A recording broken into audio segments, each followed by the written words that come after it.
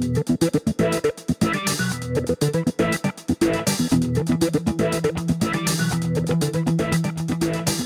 to Casting Light, the entertainment lighting podcast. Thanks for downloading. We're talking about lighting, the people that do it, and how they do what they do. We're on the web at castinglightpodcast.com. We tweet at podcastinglight, and you can find us on Facebook at Casting Light Podcast.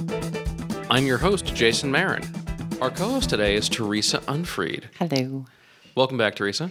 Thank you for having me back. So where can people find some information about you online? You can find out more information at tajeventproductions.com. That's our website. And then we have a Facebook account. So Taj Event Productions on Facebook and at Taj Events on Twitter. Thanks very much for that. Absolutely. Our guest today is the fabulous Seth Bernstein. He is a lighting designer for video shoots, for fashion, for events, for any number of other things, including all sorts of crossover things. He's also a video designer and video editor. He can put together all those parts into one awesome package. Thank you for joining us, Seth. Oh, my pleasure. It's just a real honor to be included. Now, Seth, I know that you and Teresa already know each other, including having designed a show at one of the venues that Taj Event Productions runs. What was that show? What did you guys do? Oh, that was a great experience. It was a themed fashion show for a TV show that was premiering. Yeah. And, you know, Teresa was such an asset because as the house company, she just knew the venue really well because it's a challenging one. It is a challenge over there. Yeah. So it was just great as an asset to know the venue and help, collaborate in getting the best design. It was fun. It was a fun project. All right, I'm so glad you're both here. Let's get started. Yeah, let's do it. All right. Seth, thank you so much for joining us at the Casting Light Podcast. My pleasure. How are you doing? I'm good. I mean, first of all, I've seen some of the other designers and people you've had on here, so I'm really honored to be included, so thank you. Thank you for being here. What are you working on right now? It's the usual mix of, let me just say, one thing is I've always had a hard time figuring out how to describe my work because it's so mixed. I feel like a migrant farm worker, like moving with the seasons. Like it's the season of this. Instead of telling us what you're working on right now, what are the percentages of your job? What do you're a designer almost exclusively now. Yeah. But I know you work in a lot of different parts of the industry, and you do video shoots, you do film stuff, and you do live, you do fashion. Tell me a little bit about what the breakdown is of those things for you. It's kind of like what you said, 25, 25, 25. Like 25% fashion, 25% film and video shoots, and 25%, we'll just call them like retail and events. And I guess the nice thing is that they sort of have a season, kind of predictable. So that's one thing I'm thankful for. But what's the other 25? The other 25, I would say, is the grab bag of like parties, right. Things that people call for that. Part of me wants to say no, and part of me said, let's just have an adventure. Sure. And see it that way. But, what I think the best way that someone summed it up is I was having trouble talking about my own work, and I was thrown into a project with Spike Brand, another lighting designer and creative director who I really respect. And he sat down across from me. He's like, so I looked at your website. It looks like you do film shoots and camera-ready events. And I was like, bam, got it. That was it. So I've stolen that I do, film shoots and camera-ready events, events that are designed to be photographed and that most people experience not in the room, but outside the room on the internet, on TV. Right. And I think that would be the best way I describe it. Yeah, one of our last experiences together was an Instagram situation. Yes. There was much Instagramming happening exactly during that one. And it was beautiful, the pictures that they took. I mean, and that's... Yeah, thank you. Right. Who was taking the pictures? Everyone. Yeah. It was all the people that were there did they had a whole hashtag or hashtag for it, and it was this is something really I really wanted to specifically talk about because it's something that I haven't seen very much of, but you do it, and there are some artists that insist that their design teams do it. I know what you're going to say. Design so the camera phone photos look good. Yes. Tell me about that, because I know that you do it. Absolutely. Well, it's all about context. So I would never do that, on a TV network project. But for a project that's an event that's publicity-based, the iPhone is basically my light meter because the iPhone has a very specific range of not only brightness, but saturation. So, really saturated LED colors can clip to a very gross looking white, orange, blue. It's just not good. And there's no way to describe what it looks like, but I would describe it as not good. So a lot of it is look at it visually. If there's a monitor around, look at the monitor. If there's a video department who's doing iMag or something, look at the monitor. And then the last step is to take a photo, both a wide shot and a close up. Because you'll see things, especially if there's like a product involved or some sort of like artistic centerpiece, you'll see different things on the phone, close up and wide. So the wide shot, looking for all the range of not only colors, but brightness to make sure nothing's clipping, nothing's lost. And then, checking the close up, because that's the thing with the camera phone is it moves. There's a person attached to it. It's kind of got a mind of its own. So it'll go right up, into something and take a picture. And then, part of it is also making sure that the camera phone's not going to block the light, that someone can take a picture of it without blocking the light, because they monitor the heck out of that Instagram feed. Like, you're totally judged by that Instagram feed. And you see them at these events. There's a whole table of people set up. Yeah. And just to watch Instagram. Yeah, just to watch Instagram. And they're constantly watching the feed. So, that's sort of your new audience, because that audience has more input as to whether you're hired again than the actual audience who's attending, the people who are watching that Instagram feed. So, it's always a 3-step process, eyes, monitor, iPhone. Do you find it difficult, though, with Instagram, how people can totally change the image as well, though, with how they saturate it and how they... I love that. How they mess around with it. Yeah. So it's a good thing for you. Okay. I love that. Yeah, I love that. Mostly because if you set them up with the right tools, then they'll make really beautiful pictures. Yeah. That's true. Because if you don't clip it, then, I always feel like people like a filmic overexposed look, which is not what clipping looks like. And so if you keep everything exposed and you keep all the saturation within exposure, then when they go to overexpose it, it looks like something good has happened.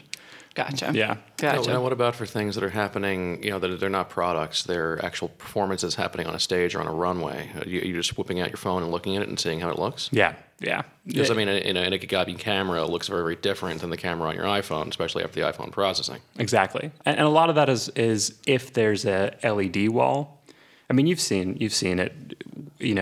Everything looked great on a camera, and then the LED wall just looks terrible in an iPhone photo. Or it's the opposite, where the LED wall is just so big that the LED wall looks amazing in the iPhone shot, and the person is a white blob.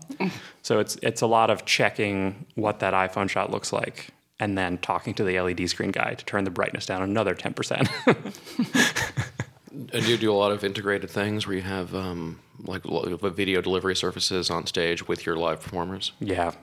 And I love that.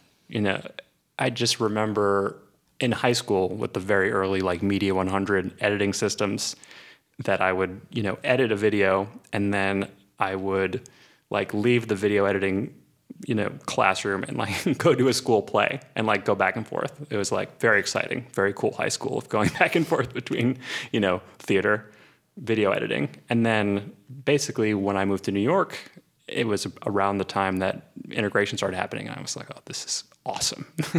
I feel like integration hasn't happened the way people thought it was going to. No. It's happened in a very, very different way. Yeah. So since you were there from the beginning, you've been on top of it since then. Tell me your thoughts on that. A lot of it is application and opportunity. If I was out there like doing my own shows, I would do certain things. But, I'm thrown into like these very specific situations where you're sort of shown, a rendering and you got to do it. And so, that aside, I would say in practical application, most of what, I've worked on is the video projector is not the light. It's a low-res LED source, and you're feeding it video, which I love. I mean, I think the creative LED modules are my favorite toy to play with. Even though there's so many new things out there, a lot of the low-res LED products are still my favorite, just because it's such a high return on investment. Like you can feed it video on a screen that looks like an Atari like level project, but in a low-res LED wall, combined with the right scenic design, combined with the right performance, it's gangbusters, and I love that. Absolutely, I did a tour with Mike Baldessari with a Dave Gallo set, and he had designed it was for Yo Gabba Gabba, and he had designed an 8-bit portal, so it looked like an 8-bit video game, Yeah. and it was blocked out with LED blocks and the content, so it would look like just it was actually lower than it was more like a hard. It was 2600, but the point was it really worked. Right. Yeah. And I also love how that low-res LED module kind of inspired us to think about other ways we could do the same thing with a conventional fixture. Like using truss warmers more like a video screen instead of just like all the truss is blue and now all the truss is green, but actually thinking about, how we can use lights in arrays as a video surface. And I don't know about you, but that never occurred to me until I saw creative LED modules. And then it was like, oh, let's take a step back and think about what else can be a video surface. And, that I think is one of the best gifts of the video integration movement is like, what else can be a video screen? What else can we, maybe it's not video, but maybe it's something that looks like video. Maybe we're still using, DMX and effects. Maybe it's not actually video content, but what other kind of fixtures can we use to make them look like a video wall? What are you doing setup wise, and what are you doing playback wise to make this work? And I understand it's different for every project, but in general. Right. In general, I still love the M-Box because it has so much stock content, and at the same time it's so easy to load because having grown up in video, like After Effects is just another tool in the toolbox. And so we'll page through all the stock content, and a lot of times that'll give an idea for something else. And then I love the M-Box because then you can just take out your laptop, get something from the internet, mess around with an After Effects and load it right away. And I still find that to be the easiest. Just it's all Mac based, sits there, looks at you, gives you feedback. So that's a big tool. And then a lot of times we build or imagine infrastructure using media servers, and then the idea is just easier to execute using effects and DMX addressing. A lot of times it's really thinking about the project, looking at renderings, always key, especially if it's a commercial project. What is it that they expect this thing to do? And then do I need to manage expectations about that? Or do I need to, dumb the system down? Is it overkill, what I'm about to do for what they want? So right. I think those are the two steps, but mostly M-Box or just addressing all the, not to name names, but all the eye color accents. One of the things I don't think people saw when Convergence started was some manufacturers have done this awesome thing where you can load video content onto the lighting console. Yes. This alleviates the issue of like, well, I have these DMX fixtures. Right. Because, for me, the problem historically and still occasionally is I have fixtures, they're DMX addressed. Now, right. I have this video content that I want to push to them. Now we need some kind of black box to take the video content in and turn it into DMX information for all these fixtures. Or other manufacturers have designed consoles that can load video, manipulate video on board, and then turn that into DMX and just send it out to the fixtures. Yeah. And still leave you control of the fixtures by channel. Right. And I love that for the reason you're saying, that when we're going down that road with the technical director, we've talked about ways to do it. I've always had to say, like, this decision needs to be made now. Like, are we video mapping or are we DMXing? And there's like no going back because it's a totally different cabling structure, a totally different addressing. So let's make the decision now. Whereas running it through a light board would still allow both, which I haven't tried yet. But it works. Yeah. I did a Broadway show last summer where we did that with a scenic element, and we ran video over it via the console, and we ran effects over it via the console. We just sent channel data to it. Depending on what the elements needed to be, right. They could be whatever we needed them to be. Right. And that opens up a whole other level of possibilities. That it's like I want the whole thing in a color, which is not hard with a media server, but it's more complicated than it needs to be. Yes. Except versus group 1001 blue enter. Right. Yeah. I think the biggest lesson to take away is it's so important to understand what the expectations are for the thing to do. That not products that I've worked on, products that I've been witness to, where people have just said, "Oh, it's a video service. We'll figure it out later." It's very dangerous. Oh, absolutely. Yeah. Well, can you give me an example of that and sort of the problems it caused and how you fixed it? I don't know if I want to relive this. Without talking about the specific event, the specific vendor, the specific designers involved. I'll just say, people who have worked with me know that I take stage washes very seriously. Like one of the first things I look at. As a people that works with you, I'll say that's absolutely true. Yeah. Yeah. So I take stage washes really seriously. So, one of the first things I do is like make sure we have a good stage wash. And so because of that, I get a lot of calls to do jobs where there's a whole, mess of a backdrop and a this and a that and a flying in and a flying out and a cryo. And we didn't design a stage wash. So, here's a plot, Seth. Where can you put a couple Fresnels and then come in and focus? Total afterthought, the most critical thing in the room. Yeah. Well, can't you just wing a light over there? It'll be fine. Yeah. It'll be fine. Those are simultaneously my least favorite and my most favorite jobs because it's a huge unpack the puzzle challenge, but at the same time, it's just you're set up to fail. Because I also know that I've been given a plot, but that by the time I actually, show up, all the Fresnels will have been moved to make room for the 12 moving lights they wanted to add. And the 12 moving lights that they don't know what they want to do with. Right. Yeah. They're just there. Right. Exactly.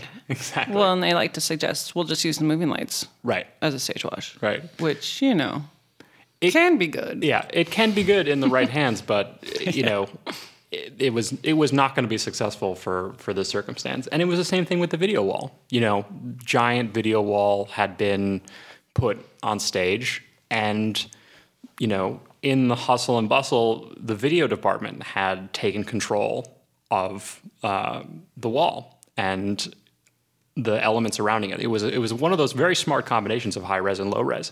There was a high res screen that was accented by low res, which I think is beautiful. It's a great way to go. But somehow the video team had taken control of the low res portion, and so it was going to be required that the stage manager was going to have to call effects cues to video who didn't have any stock content and who had no idea. And, the designer, like you said, kept saying, this act is orange. We come back for commercial, it should chase an orange. And then we play the orange video on the central screen. And since the video department had taken control of that wall, it was, a struggle to detach the two systems and reroute it over to lighting, who could have, from the start, known it was just for accents and addressed it to DMX and done that no problem. But it turned out into a big headache to reroute to a media server, design the content, and but most importantly, the stage wash looked beautiful. Excellent. So and this is a case where you actually had to completely devise a whole new fix for the problem because no one had thought seeing the problem coming. Right. They had just thought video on video, send it to the video department, and and that also was emblematic of forgetting the stage wash. It's just not looking at the whole picture. And I know, I've worked with all these people. It was an honest mistake. I'm sure this was a last minute thing, and this is where we get in trouble with, different companies. Because, you have a video company and then you have a lighting company, and the lighting company has a package and the video company has a package. And, they have their own salesmen, and the salesman, I don't know if they fight it out. I don't know if it's just, before the job starts, the salesman has made a sale, but it was a definite, moment where you could see the disadvantage to lighting and video companies and the way their salesmen talk to a producer who then hands a show to a technical director. No, having said that, of course, there are situations where a server is going to be the only thing that's going to get you what you want. Right. And what's an example of that with you? And what did you use it for, and what did you do with it? I think I'll take a show that actually you and I did together. It was a corporate presentation. It was sort of like a media walkthrough or influencer walkthrough type event where that was a really fun show. I thank you. I had fun too. And it's too bad we signed those non-disclosure agreements. I know. Stupid NDAs. So, it was an influencer event, and there were basically these different vignettes for different attributes of the product. Like, this is the thing that talks about how warm it keeps you. This is the thing that talks about how dry it keeps you. And this is the thing that talks about how it's made. And, this was for a company that, is really focused on innovation. I know a lot of companies say that, but having worked with this company, I can tell you they really do innovate. Like Well, I mean, it's the difference between an musical artist that tells you that they want a look that no one's ever seen before, Right. and then asks you why it looks different from everything they've seen before. Right. Or an artist that wants a look that you've never seen before, and you're going, "Are you sure you don't want front light?" And they're like, "Yeah, I don't want front light." Right. So, it was an innovation focused show, and the walk through the diorama started with a video playing on two screens on either side of the diorama, and then there was a transition, the diorama came to life, and then the product was lit up, and they walked through the hall. And so that was a moment where a server was the only thing that would have worked, is that there were low-res LED modules that accented the video, and so they needed to be synchronized to the video through timecode. It needed to be video. The movement in the low-res content was so complex, it could not have been done with DMX. The only way was video. The video was pretty highly customized with some stock content mixed in. As I recall it, you designed both clips that we used. Yeah. Primarily. Yeah. It was a sort of thing where, and that's where the stock library is so useful, is you kind of page through the stock library with the client, and they see, sort of what the capability is. And then you don't watch the LEDs, you watch their face, right? Right. You watch their face as you sort of like page through, you select like 5 clips that are in the neighborhood, and you page through and you watch their face, and then one gets close, and you're like, that's great. And then you have a discussion about, what works, what doesn't. And then you go into After Effects with a base clip that looks like, the clip you found, and then just massage it a little until it's exactly what it is, or you put it on a timeline with the audio track so you can sync it better with the audio track and then load it back to the server, which is another, way that the MBox really work for that job, and other similar jobs with it, where there's like a ballpark idea to what the LED wall or the LED products wants to do. But the MBox is great for, a quick demo and then refinement in Let's After find the Effects. specifics and move forward. Yeah, and then sync it up via timecode to the actual video elements. That was a show that was very well technically directed. Yeah, well, actually, that was a case where the creative LED elements needed to be so synchronized to the video. Yeah. We actually went frame by frame. Yes. And marked off it's this many minutes, this many seconds, this many frames. This happens, and then 3 frames later something else happens. Yeah. And that's the power of having the time code flowing in, being able to read it, being able to go by frame, and then program the server to do what you need when you need it via queues. Exactly. Yeah. And it's also, a good reason to understand video editing, because there's so many ways timecode could be misunderstood. Mm-hmm. There's drop frame, non-drop frame, there's free run. There's so many different ways to have timecode not work. I was about to say work, but I've mostly had it not work. So there's so many ways for timecode to not work, and just I've mostly had SMPTE work. It's just communication between departments again. Which I think is key in many things, honestly. Everyone needs to have a conversation. Right. But you ask them what kind of timecode they're sending, and what the rate is, how many frames per second. And it's like, it's not, and if it's not right, when you're doing like 3 frames, like a flash on the video has to be a flash on the LEDs, it's really noticeable when it's playing back. Absolutely. Yeah. So, in that respect, it's good to, you hear many different things from video, and then you're able to just take their clip, open it in a video editing program, put the markers in, give the numbers to a programmer, and then, move forward instead of having to rely on someone else to give us all that information. I wish every job had that much, let's have a conversation at the beginning. That was one of those examples of the technical director really having an understanding from all the departments about what they need, and then having it all happen in an organic way. I thought that was a great experience. And even then, when certain things didn't work, there was an understanding of why. Right, exactly. Well, probably because of all the conversations that happened to begin with. Right. I mean, communication is key in most of the things that we do in this industry. Yeah. So, how did you get here? How did you end up learning about theater? How did theater find you? And how did you transition out of theater? All right. Summer camp. Flashback. So I never really liked summer camp.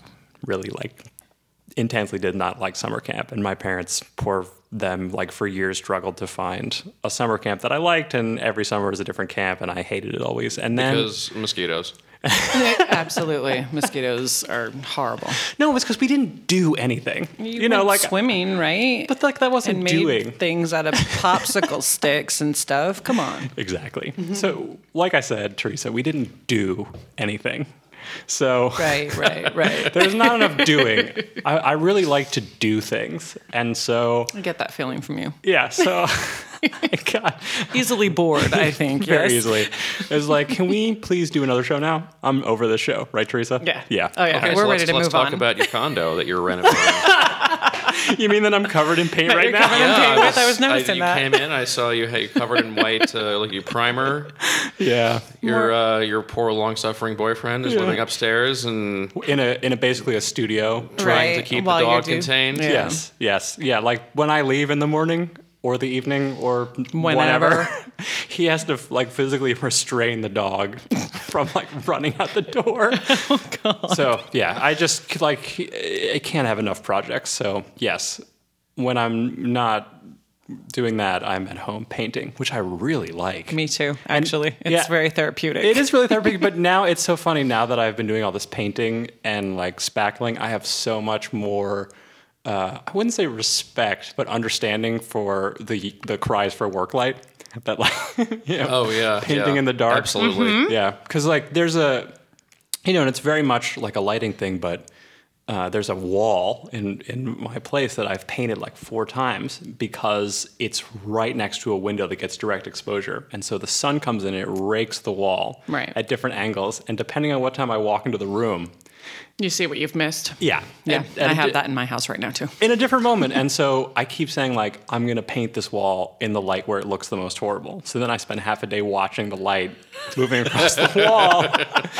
And you know what? awesome. It just looks really horrible until 5 p.m. when there's no more direct sunlight, and then it looks amazing. It's a beautiful wall. Yeah, so all the scenic designers whose walls I've uplit and whose crews I've turned work lights on when they're painting, I apologize. I sincerely apologize for all the walls that I've uplit and side lit and turned the lights off when people are working. But anyway, but I digress. So summer camp, just didn't like you were making fun of me for. I like to do things, and so someone in my middle school, I don't remember who, said, why don't you go try and intern at a local summer theater? And so, I brought that in to my parents, who were not wild about dropping me off at 5 p.m. and picking me up at midnight after the run crew let out. But they were, they let me do it. So I started working at the Hangar Theater in Ithaca, New York, which I started when I was 12. Wow. And the first show was a show called Angels in America.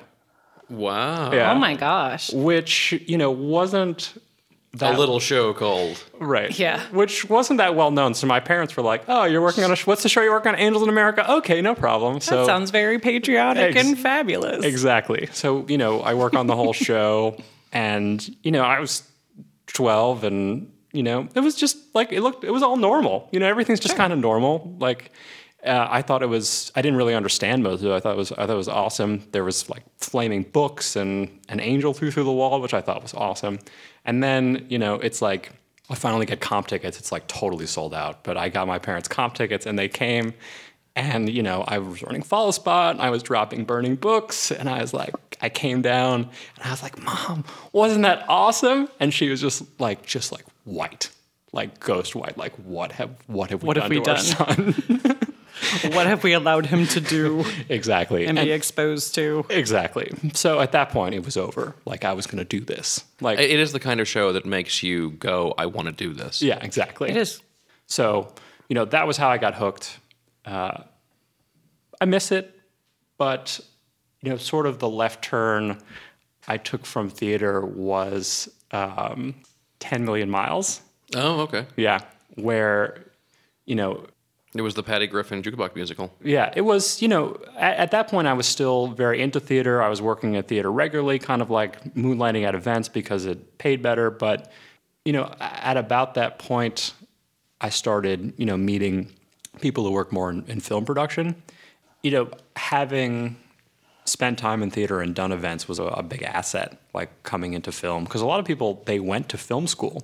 They know the grip truck inside and out, but they don't, know some of the other tools. So, something that would be, like 4 Vari-Lights would be nothing. In an event, it would be nothing. In a theater, but like in the right commercial where, you have a frame that's small, 4 Vari-Lights can like be a blockbuster show, And so, knowing those tools and then coming into that world was just really fun because you could just blow the doors off the production with something that would, be completely boring in a huge theater, which I love. So what were you able to, from your experiences in theater and events, what were you able to bring to on camera? Well, in this way, I sort of feel like I'm like half in the art department because a lot of times, a film project is always happening somewhere. Mm-hmm. So, a lot of times, especially in commercials, they want the commercial to happen at a really cool party, and, right. Like this is where it's happening.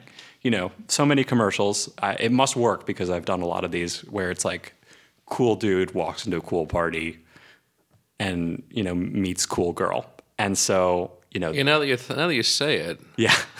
There's a lot of those. There's many of those. Yeah. So, they need a cool party. They absolutely need a cool party. And there's a lot of stress about the cool party. And they, sometimes they find a cool club, but a lot of times the club isn't right or there's too many brands or something's wrong with the club. So they, pick an empty room and they're like, okay, you have to make a really cool party in here.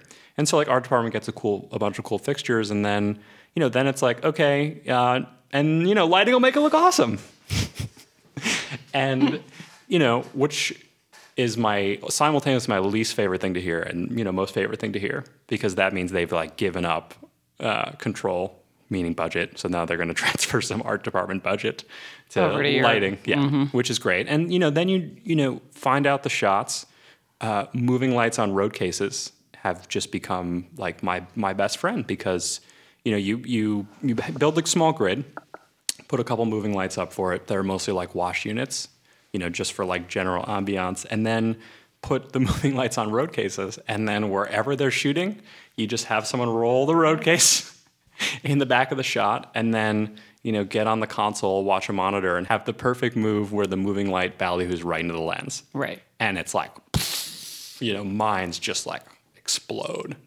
And, that's not because they're simple people. Like they're very sophisticated people, but like that's, that says cool nightclub. Well, and it's what they've been looking for. And they're like, I don't know how to do this. That's why we have the lighting people here to do this. Yeah. You do it exactly how they want to see it and exactly how they pictured it.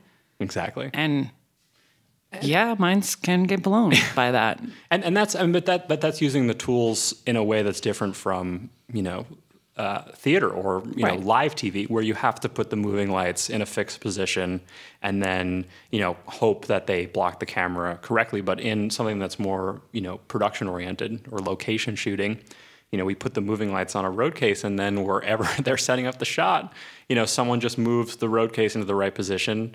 They finagle the extra so they're blocking the cables and then pump the haze. Yeah.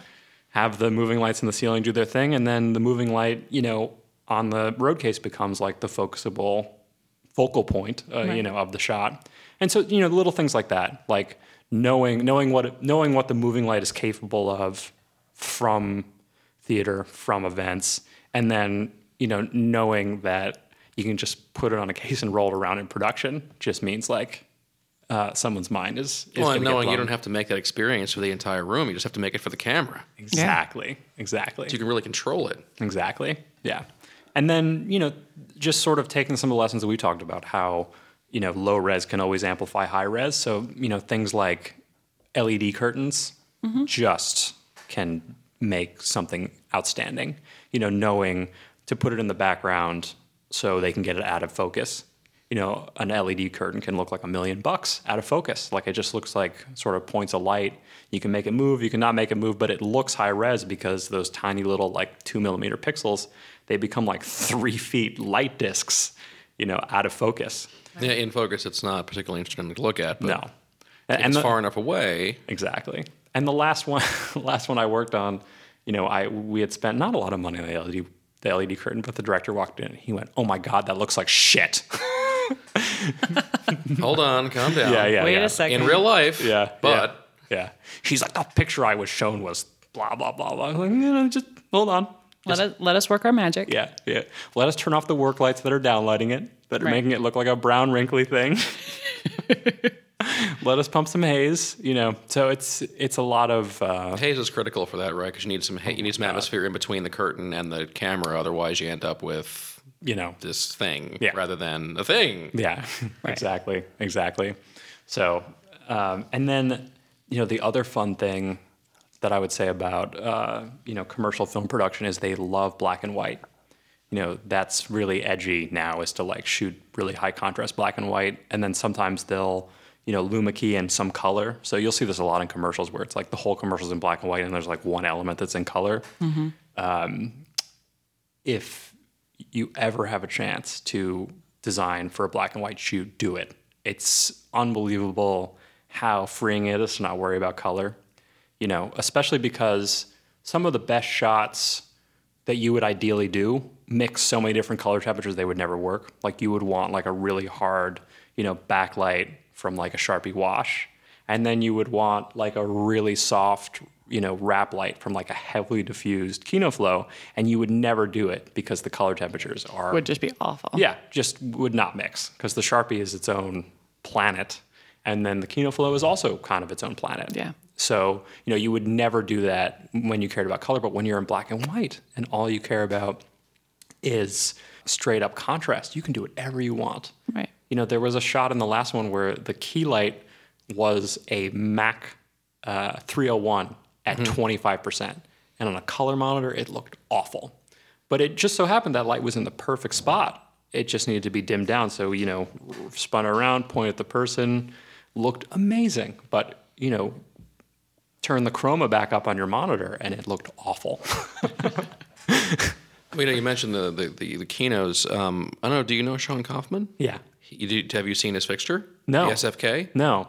So, future guest on the podcast, Sean Kaufman, has designed a Kino replacement. Yeah. An LED Kino replacement. I'm excited to call him about these units. I saw them a few days ago, and they have the exact same beam pattern as a fluorescent. Really? I've never seen anything like it. Huh. Yeah, he showed me them during Fashion Week a couple seasons ago, because he had like some prototypes that he was starting to work on, and now he's ready to do some stuff with them.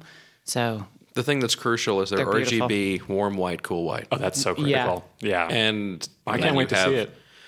This incredible, green control, magenta control, right? And you can tune that color temperature and in a way that you simply can't with fluorescent fixtures. Even though you love that beam pattern, you can't do that. Yeah, exactly. And then they have their own personality. So there's always like hints of magenta, or it depends. It also depends on which brand. That's all just knowing the brand, but.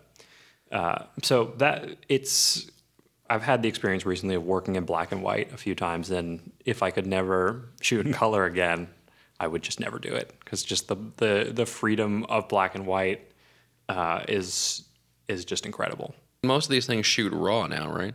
Yeah, I mean they were shooting in color. No, but I'm saying, they're essentially shooting in information mode, not in with a camera. Especially something like the Alexa, which seems to be what most commercials are shot on. It has a LUT, like a picture profile, that is assigned. Because, a camera, the sensor is basically just a giant spreadsheet. It has a bunch of cells, and then in each cell is the color information of the light hitting that cell. And all it is just numbers, like red, green, blue. This is what the red, green, and blue are doing in like this tiny little part of the sensor. And so then, the really contemporary camera assigns a LUT, which is basically like a picture profile. Either it assigns that in camera and writes into the file, or it's basically writing the raw database and it's putting the LUT on just for the monitor. So you're like previewing what the LUT is doing to the blacks, what the LUT is doing to the color, what the LUT is doing to the whites, to the contrast. But what it's writing to the card is just the raw information coming out of the sensor, and it looks terrible. Like if you have a camera that's shooting there's certain Canon cameras. Oh, geez. Maybe it's not Canon. There are certain cameras that, when they shoot RAW, all you can view is RAW. And it just looks really flat. It looks really gray because there's no emphasis assigned to anything. It's just the information that's hitting the sensor. It looks really flat, but in all that flatness is every bit of information. Like a LUT that's written into a card will discard data in the blacks. It will discard data in the white. It will shift the color a certain way, and it will just be gone forever. Whereas in the RAW, it looks really flat, but all the information is there. There's no emphasis on anything. Everything just looks very gray. And so a camera like the Alexa or another camera that can, send a film look to a monitor and then record, a raw, unprocessed data stream gives them the flexibility to shoot quote unquote black and white because they have all the color information there that they can then send to black and white and then use that color information to get the contrast they want. So, that sort of, to me, to my non-camera nerd, I'm only a camera nerd when it suits me, basically. I couldn't tell you anything about codecs. I couldn't tell you about, accessories, all the crazy things that camera assistants put on the camera or what they do. But, talking about and learning about, RAW, LUTs, color space, they have my attention. I'll be sitting in a corner when I hear them talk about changing. I'm in the conversation, but that's sort of my lighting nerd understanding of what comes out of cameras and how you should have a stake in shooting RAW, because if there's a camera that only shoots RAW and that's all I see on the monitor, there's a lot of impetus to say somebody put a profile on that. Yeah. But then information disappears. Okay. A lot of that has to do with production time. Is that something that they work on in post Yeah. when they are shooting in RAW? Yeah. So when, and that's the thing is it saves time. Like a lot of time they don't have the time, so they have to shoot with a profile because there's no time to process it. Right. If they shoot in, a RAW or an unprocessed mode, then they have to color correct. So a lot of it has to do with timing. If we want to learn more about cameras and about how cameras work and the things we need to know, because clearly it's worth learning as much as we can, what's a good way to do that? Talk to the guys. I think that's the best thing to do is, there's those quiet moments, coffee moments. There are. Yeah. There's some coffee moments that are great to just like have a conversation, especially, and this sort of like my thing about watching the Instagram guys, a lot of times on commercials, there's an editor in the corner somewhere. And so, most of the time the, production crew doesn't talk to the editor, but I always, meander over. He's already got half the commercial edited. Like by the time you've shot a quarter of it, he's got half of it done. Oh, really? Yeah. So he's in the corner editing, and so bugging him, and then asking about this sort of information, and then the internet. Right. But mostly it's like the reading articles on the internet is like a good basis, and then talk to a guy who's doing it. Talk to the DIT. They're very scary, the DITs, but because they're basically surrounded by a bunch of scopes that are judging you as a lighting person. So in addition to talking to the editors, if there is a DIT, which there isn't always, he's very scary. He's usually in the corner yelling about something you're doing, but like go talk to that guy and pick his brain about what he does and what he thinks. So. All right, so speaking of being judged based on how things look on camera, how did you pull into fashion? So, moving to New York, I feel like you get sucked into it. You just can't avoid it. Like there's like an all hands on deck. As much as you try to. Yeah. It doesn't help. No. You have to go. There's like an all hands on deck moment. And so I got swept into the all hands on deck moment, working on, and this is like the pre-crash, like mega show. Yeah. And so, in the pre-crash mega show, it was, I think it was like a Y3 ice runway. And they had done many, many weeks of load-in. And I got there and I just saw like this wall of ice that had been made for this 10-minute show. And I was like, this is awesome. It's totally serious. Yeah. It's serious stuff. Yeah. So, I thought that was really cool. Just like that people, because it sort of seemed like film where you work really hard for a 10-minute shot and then you take it all down. So that seemed familiar to me. A lot of people are turned off by fashion as like, oh, it's so much work for 15 minutes. Like, well, that 15 minutes is hours of airtime and miles of blogging. And so many articles and so many pictures, and it's worth it. Yeah. As much as some people like to poo-poo it, it is totally worth it. Exactly. And so that felt familiar. It's like, it didn't seem weird to spend that much time working on one shot because, we do that all the time in film. So that was part of it. And then, there's a bit of theater to it too. You do get a little bit of the theatrical as well. I mean, I remember working on a show that both of you were on, and it was quite lovely to watch the sunrise. Oh, yes. Which was beautiful. Yes. And there's your theatrics. You've got this beautiful sunrise that happens right before the show starts, and it was awesome. Thank you, Teresa. So yes, theatricals. That's good stuff. That's true. I mean, it really is everything. It is. When it's done well. Yes. Yeah. Yes. Just to clarify, I was just the programmer. Seth was the designer on that show. Yes. Well, but you should take credit. All involved. I got to walk that runway about 4 or 5 times. Yeah. So, I got to enjoy that too. Right. So that was how I got into it. It was like this just mega testosterone show. And then the crash, like around 2008, there was the financial crisis and the budgets got significantly scaled back. And it so happened that I had got thrown into, one of the favors that a company was doing for an up-and-coming designer who was a brand called Band of Outsiders. And, it was like a pile of dirt in a third-floor loft on like 25th Street. But, here was this clothing designer who was a total nerd, like in the way that I was a nerd. But he was a nerd about like clothing and history and, he just like worked in this, realm of references. Like he wasn't like sitting in the corner like sketching dresses. He like had mood boards full of, clippings from, historical photographs and, from a journey to Scotland to find the perfect plaid. He was that kind of designer. And so that sort of opened up a whole new realm that it was like, oh, there's these nerd boys who do fashion. And so, that was my market right there. It was like the nerd designers. And so, Band of Outsiders sort of grew and grew and grew and grew and started doing bigger and bigger shows and, was invited to do a show in Florence, in Italy. And, I basically kind of hoped that there would be more Band of Outsiders out there, but the truth is there aren't that many, So I love working with them. We sort of have like, a lifelong creative partnership. Like they just opened a store, and every store fixture is a road case. So we have this dialogue, and that's really fun and rewarding. But not every client is a Band of Outsiders.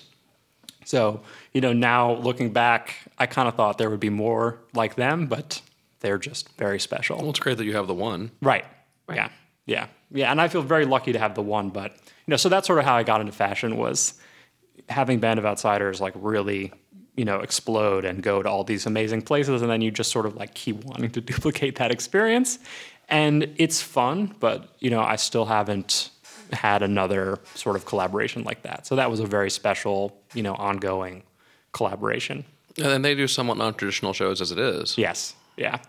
They do non-traditional shows. And, now that they're sort of following an evolution that you see a lot of other designers do, where the show is a focal point for so long. Like that's the one thing they do every year. And then they decide to open stores, and then the stores become like the focal point of their experience. So now, the shows, are smaller, almost non-existent, because the focus is all on, the store as how everyone experiences them. So, it's interesting. I would say, nothing is forever, but like fashion is especially not forever. Oh no. Yeah. I know. I've seen you light shows that are, with traditionally lit runways, where it's, the exact same amount of light at the top and at the bottom, and all the backlight and all the side light that you need. But I've also seen you light shows that are non-traditional, where it's less critical that the runway is even, it's less critical that the models are lit from every side, and it's more about making an event and making it be this brand's thing. Right. How do you figure out? Well, what are the conversations that you have with designers to figure out which one it is and what it looks like? Yeah, that's a tough one. You know, my dirty secret and the part of my biography that I skipped is I was an anthropology major I see. in college. Yes, it's my dirty little secret. Hear that, kids? Yeah. go to anthropology school. Yeah, yeah. I mean, you know, and that was. I got advice from someone at the Hangar Theater who I respected very much, saying like, don't go to a conservatory. You know, go to a liberal arts school and read a lot, talk a lot, think a lot. Lights will always be there.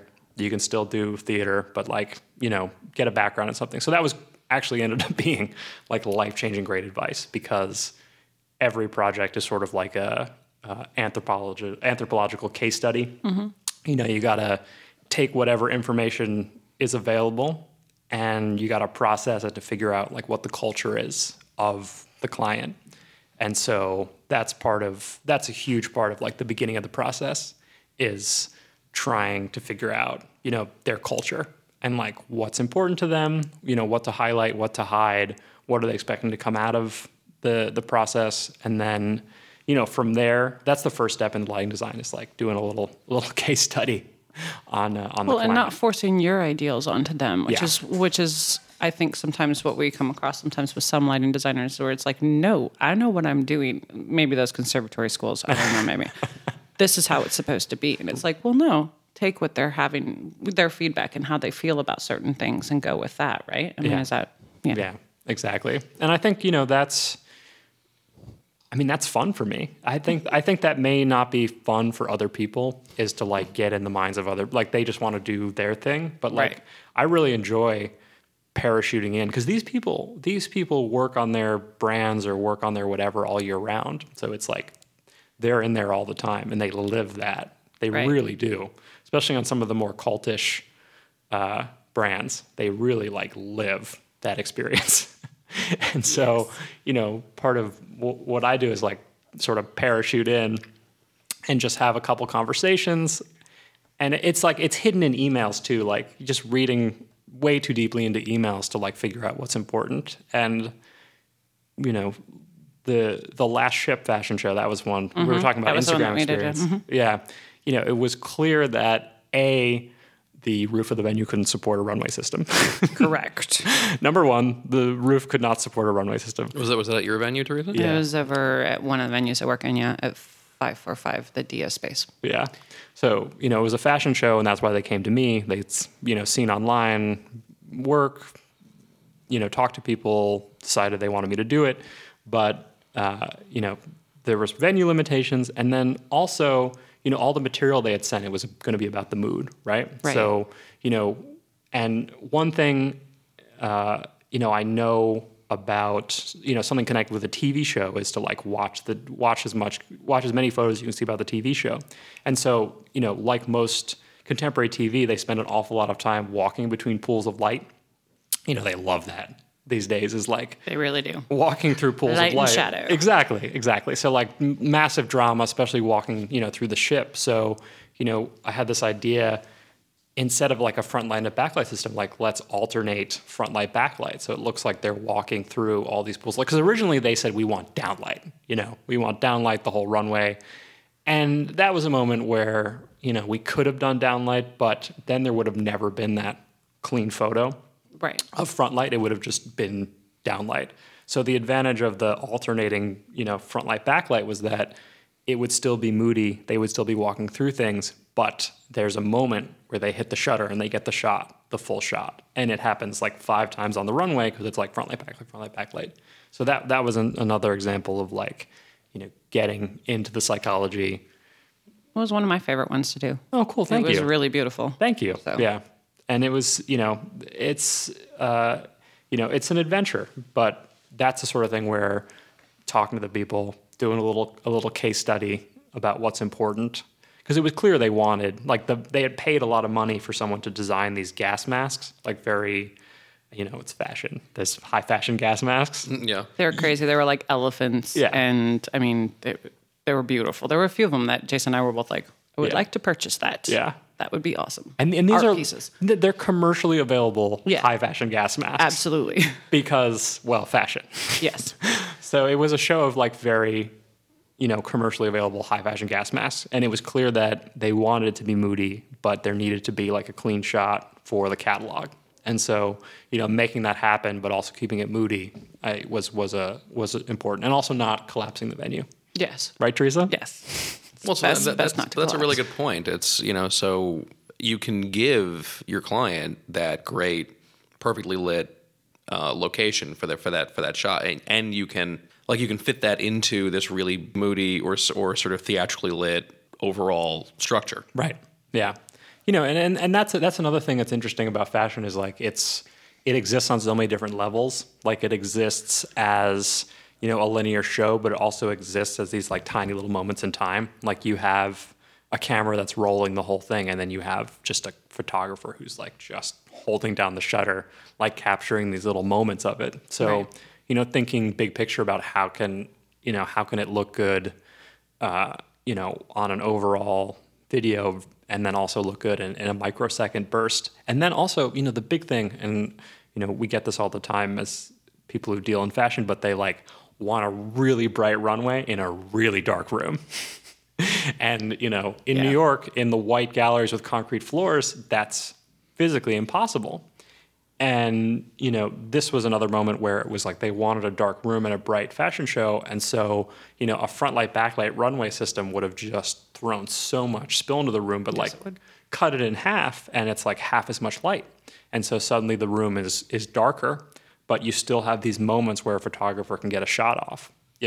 And strangely enough, the silhouette shots where it's completely backlit, like were the ones that were all over the internet. Yeah, they were everywhere. Yeah. So it's one of those, moments where, you definitely listen to the client 100% for sure, but like, give input. It's like, I don't know where it comes from, but, there's no, there's yes, and then there's like yes and I don't know where it came from, but there's a saying yes is more, instead of less is more. Mm-hmm. So it's like, say yes and do it, but also, say and we're going to do this, which is going to take care of this. So it's like, I think my philosophy would be like yes and. Okay. Or yes but, That makes a lot of sense. Yeah, very little no, but a lot of like yes but. Yes, but. Yeah. Absolutely. We'll absolutely do that. Yeah. And Yeah. Exactly. Yes, we want to do that. However, Yeah. there's a little thing. Let's fix it. Yeah. Exactly. The roof can't support this. Right. It's We bad don't for your, want truss structure. yeah. So, Yeah. so what about other things, Seth? What what about the other 25%? it's unpredictable, and I love that. It's just a phone call from, someone you've worked with who has, heard that know how to do something.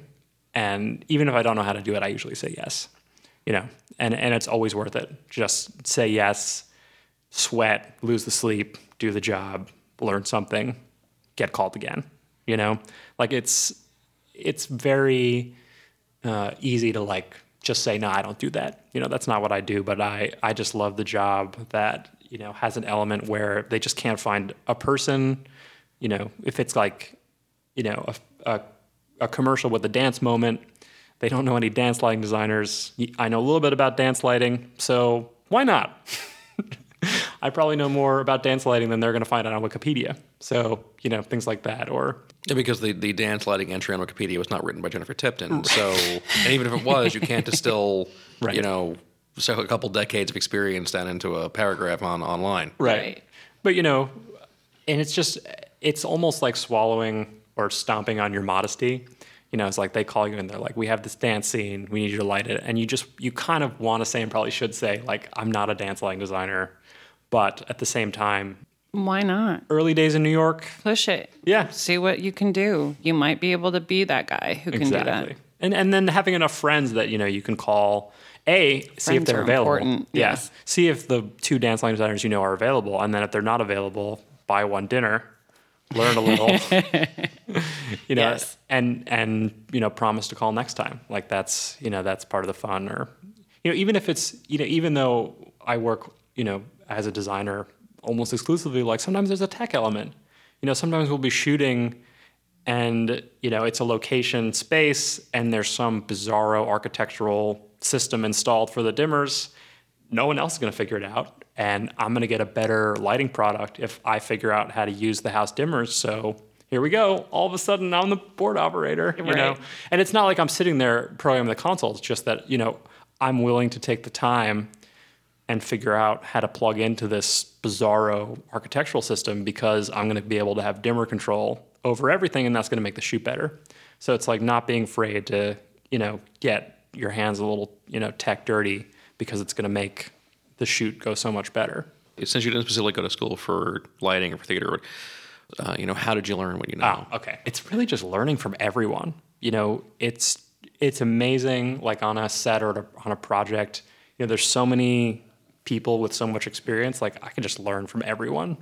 I've learned a lot from, the guys who marshal traffic. I've learned from, the gaffers who, are lighting designers, let's be honest.